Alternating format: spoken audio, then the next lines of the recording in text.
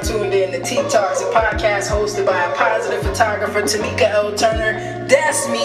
Be sure to subscribe before you leave and follow me on Instagram. It's Tamika L. Turner, TAMIKALTURNER. Let's get it.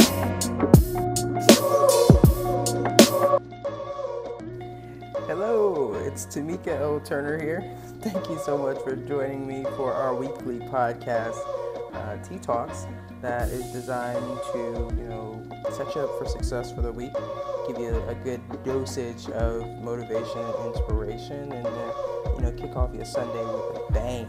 So I definitely appreciate you for hanging out. And this week we're going to do something a little bit different. I like to switch it up.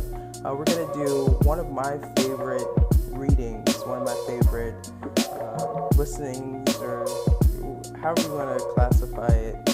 But it's a recording of me reading The Strangest Secret by Earl Nightingale. So without further ado, here that is. And the quote of the week is going to be, "We become what we think about." So consider that while you're listening. I'll catch you on the flip side. I'd like to talk to you about the strangest secret in the world. Some years ago, the late Nobel Prize-winning Dr. Albert Schweitzer was asked by a reporter, "Doctor, what's wrong with men today?" The great doctor was silent a moment, and then he said, "Men simply don't think." It's about this that I want to talk with you. We live today in a golden age. This is an era that humanity has looked forward to, dreamed of, and worked toward for thousands of years. We live in the richest era that ever existed on the face of the earth, a land of abundant opportunity for everyone. However, if you take 100 individuals who start even at the age of 25, do you have any idea what will happen to these men and women by the time they're 65? These 100 people believe they're going to be successful. They're eager toward life. There's a certain sparkle in their eye, an erectness to their carriage, and life seems like a pretty interesting adventure to them. But by the time they're 65, only 1 will be rich, 4 will be financially independent, 5 will still be working, and 54 will be broke and depending on others for life's necessities. Only 5 out of 100 make the grade. Why do so many fail? What has happened to the sparkle that was there when they were 25? What has become of the dreams, the hopes, the plans, and why is there such a large disparity between what these people intended to do and what they actually accomplish? First, we have to define success, and here's the best definition I have ever been able to find. Success is the progressive realization of a worthy ideal. A success is a teacher who is teaching because that's what he or she wants to do. A success is the entrepreneur who starts his own company because that was his dream and that's what he wanted to do. A success is a salesperson who wants to become the best salesperson in his or her company and sets forth on the pursuit of that goal. A success is anyone who is realizing a worthy, predetermined ideal because that's what he or she decided to do deliberately. But only 1 out of 20 does that. The rest are failures. Rollo May, the distinguished psychiatrist, wrote a wonderful book called Man's Search for Himself.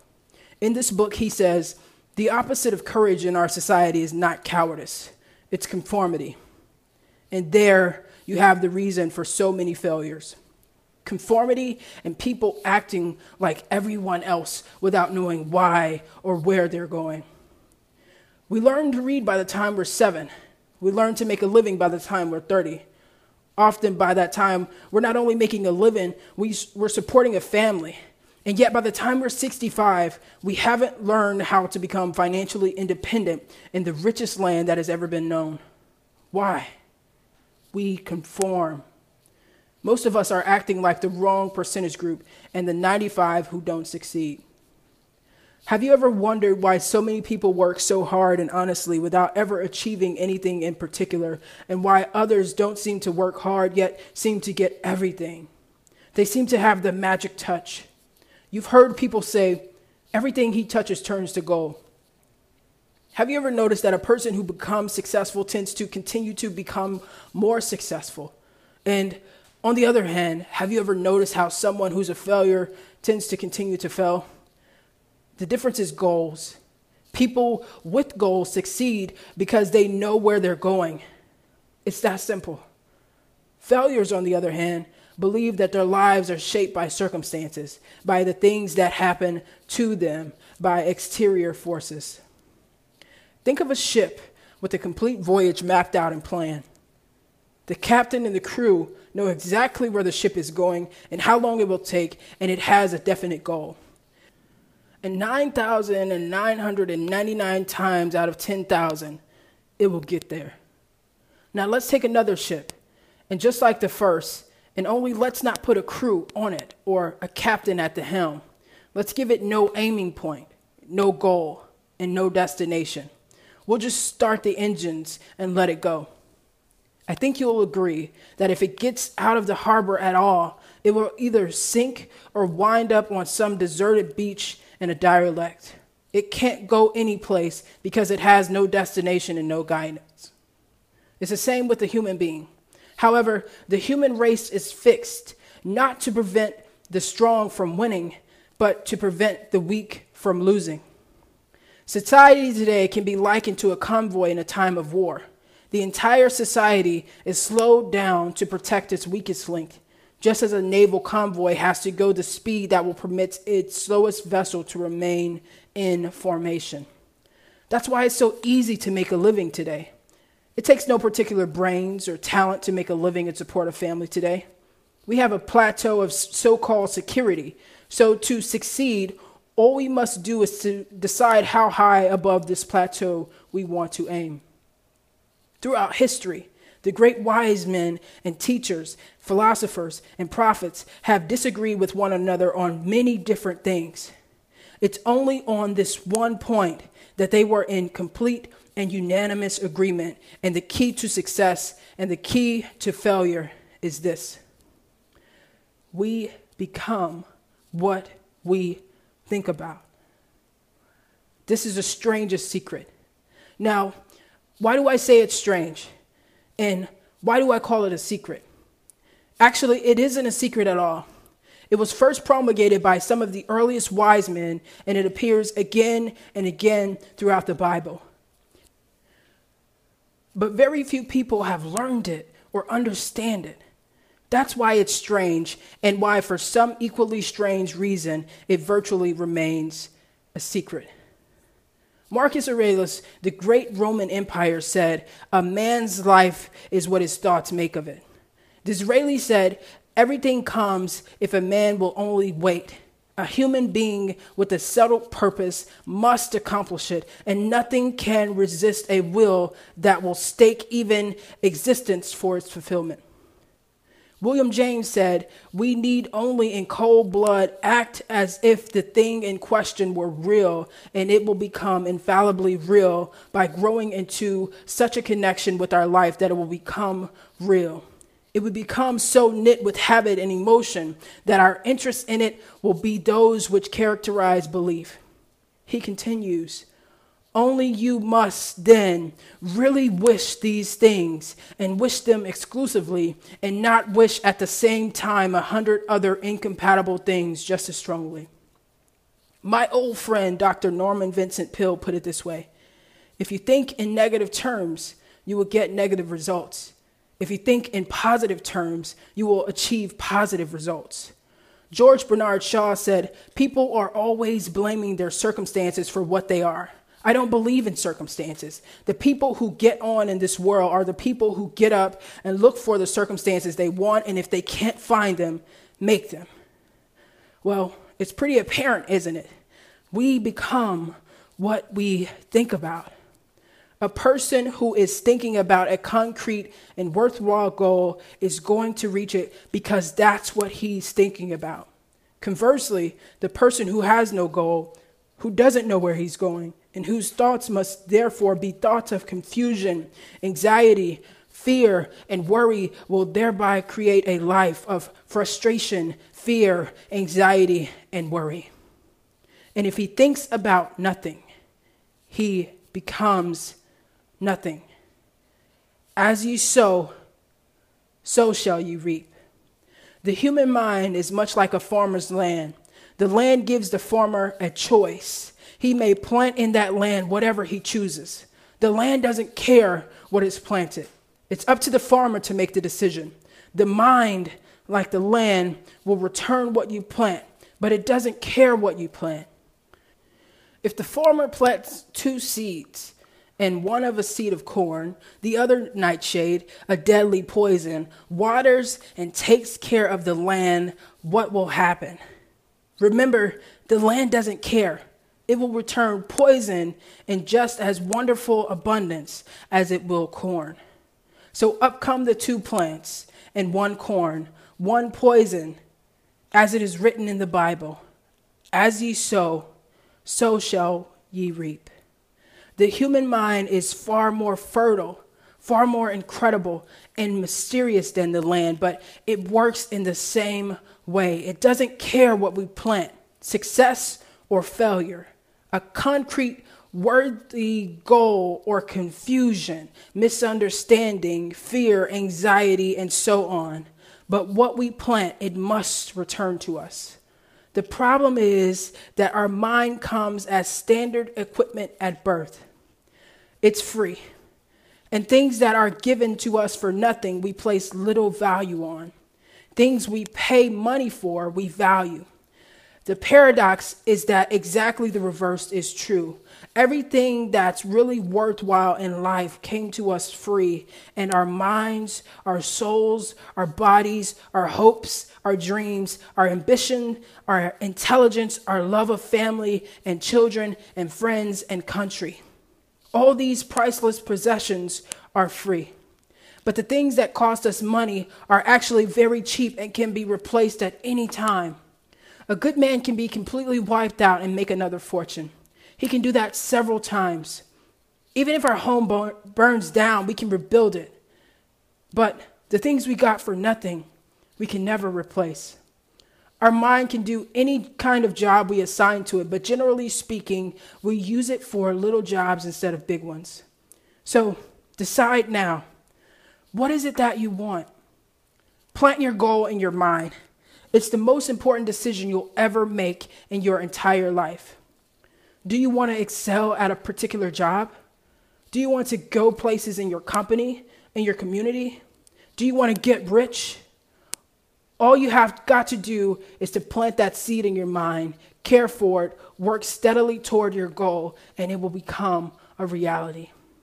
It not only will, there's no way it cannot. You see, that's a law, and like the laws of Sir Isaac Newton, the laws of gravity. If you can get on top of a building and jump off, you'll always go down and you'll never go up. And it's the same with all other laws of nature. They always work. They're inflexible. Think about your goal in a relaxed, positive way. Picture yourself in your mind's eye as having already achieved this goal. See yourself doing the things you will be doing when you have reached your goal. Every one of us is the sum total of our own thoughts. We are where we are because that's exactly where we really want or feel we deserve to be, and whether we'll admit it or not.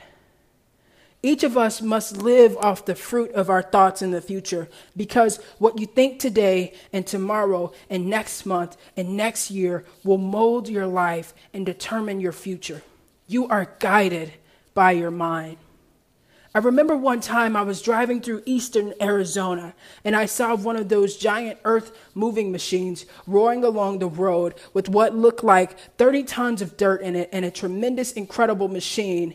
And there was a little man perched way up on top with the wheel in his hands, guiding it. As I drove along, I was struck by the similarity of that machine to the human mind. Just suppose you're sitting at the controls of such a vast source of energy. Are you going to sit back and fold your arms and let it run itself into a ditch? Or are you going to keep both hands firmly on the wheel and control it and direct this power to a specific, worthwhile purpose? It's up to you. You're in the driver's seat. You see, the very law that gives us success is a double-edged sword. We must control our thinking. The same rule that can lead people to lives of success, wealth, happiness, and all the things they ever dreamed of, and that very same law can lead them into the gutter. It's all in how they use it, for good or for bad. That is the strangest secret. Do what the experts since the dawn of recorded history have told us to do. Pay the price by becoming the person you want to become. It's not nearly as difficult as living unsuccessfully. The moment you decide on a goal to work toward, you're immediately successful, and you are then in a rare group of people who know where they are going. Out of every 100 people, you belong to the top 5. Don't concern yourself too much with how you're going to achieve your goal and leave that completely to a power greater than yourself. All you have to do is know where you're going. The answers will come to you of their own accord and at the right time. Start today. You have nothing to lose, but you have your whole life to win. Here's a 30-day action idea for putting the strangest secret to work for you. For the next 30 days, follow each of these steps every day until you have achieved your goal. Number 1, write on a card what it is that you want more than anything else. It may be more money, or perhaps you like to double your income or make a specific amount of money. It may be a beautiful home. It may be success at your job. It may be a particular position in life. It could be a more harmonious family. Write down on your card specifically what it is you want, and make sure it's a single goal and clearly defined. You needn't show this to anyone, but carry it with you so that you can look at it several times a day. Think about it in a cheerful, relaxed, positive way each morning when you get up, and immediately you have something to work for and something to get out of bed for and something to live for. Look at it every chance you get during the day and just before going to bed at night. As you look at it, remember that you must become what you think about. And since you're thinking about your goal, you realize that soon it will be yours. And in fact, it's already yours the moment you write it down and begin to think about it. Number 2, stop thinking about what it is you fear. Each time a fearful or negative thought comes into your mind, replace it with a mental picture of your positive and worthwhile goal. And there will come a time when you'll feel like giving up. It's easier for a human being to think negatively than positively. That's why only 5% are successful. You must begin now to place yourself in that group.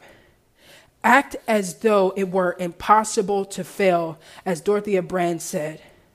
No matter what your goal, and if you kept your goal before you every day, and you will wonder and marvel at this new life you found.